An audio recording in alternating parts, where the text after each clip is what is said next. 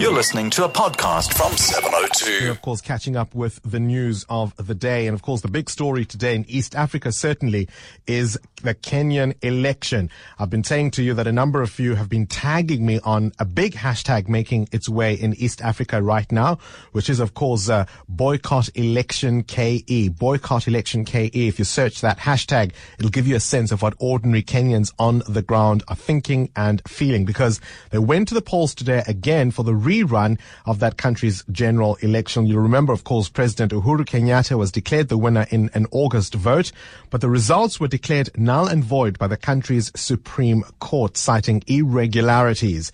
And Kenyatta is now seeking a second term, whilst the opposition leader Raila Odinga pulled out of the contest altogether. In fact, he'd hoped that the Supreme Court would delay the elections, but after a no-show by the majority of the judges at his 11th hour petition this week, it meant that the poll would go ahead. And joining us now is Africa strategist Ronak Kabaldas on the line from London. Ronak, good afternoon to you, and thank you for your time. Hi, Bongani. What's the latest in terms of how this poll is going? Odinga is not participating. How is this all unfolding in Kenya right now? Yeah, I mean, you mentioned a hashtag earlier, boycott Kenya. I mean, we've been using a hashtag, keeping up with the Kenyans, and I think that's just indicative of how confusing, dramatic, chaotic, and all over the place this election process has been since the Supreme Court ruling. Up until yesterday, there was a last-minute petition around whether the election would be delayed or not. And I think what the core message is that it's a deeply flawed election. It's not credible at all, given the fact that Raila Odinga has pulled out. And that's going to really put a stain on the legitimacy of Uhuru Kenyatta's presidency, because it's quite clear that he's going to be elected with a landslide result. Now, we are here partly because observers were criticized for monitoring the voting process the last time and not enough attention on the counting. If, as you say, this result is not seen as legitimate, what does that say for the future of Kenyan politics and its democracy? Yeah, I mean, we're in very, very uncertain territory over here, because I think what's quite clear is that Raila Odinga and the NASA coalition is going to contest the results via the courts again. And the big question mark is around whether there will be a second annulment given the credibility issue. And I think that really takes us into uncharted territory if that is the case, because then we're in a third election cycle. Kenya's been in election mode for the better part of the year. That means you've got a policy vacuum, and that means that there's no end in sight to this ongoing political drama.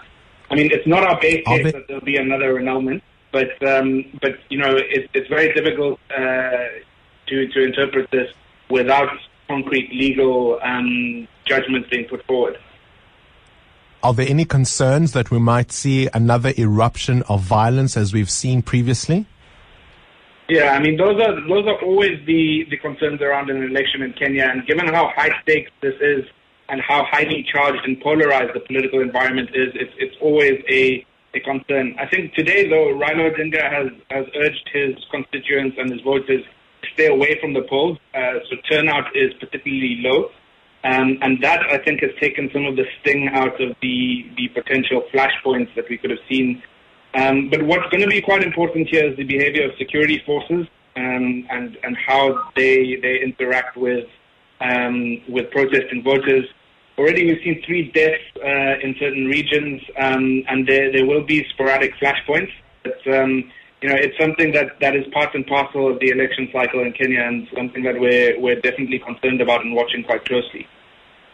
All right, Ronak Kabaldas, Africa strategist, on the line there from London. He may be in the UK, but he keeps a very close eye on what's been happening in Kenya. And of course, at the center of this polarization that he mentions is the ugly issue of tribalism.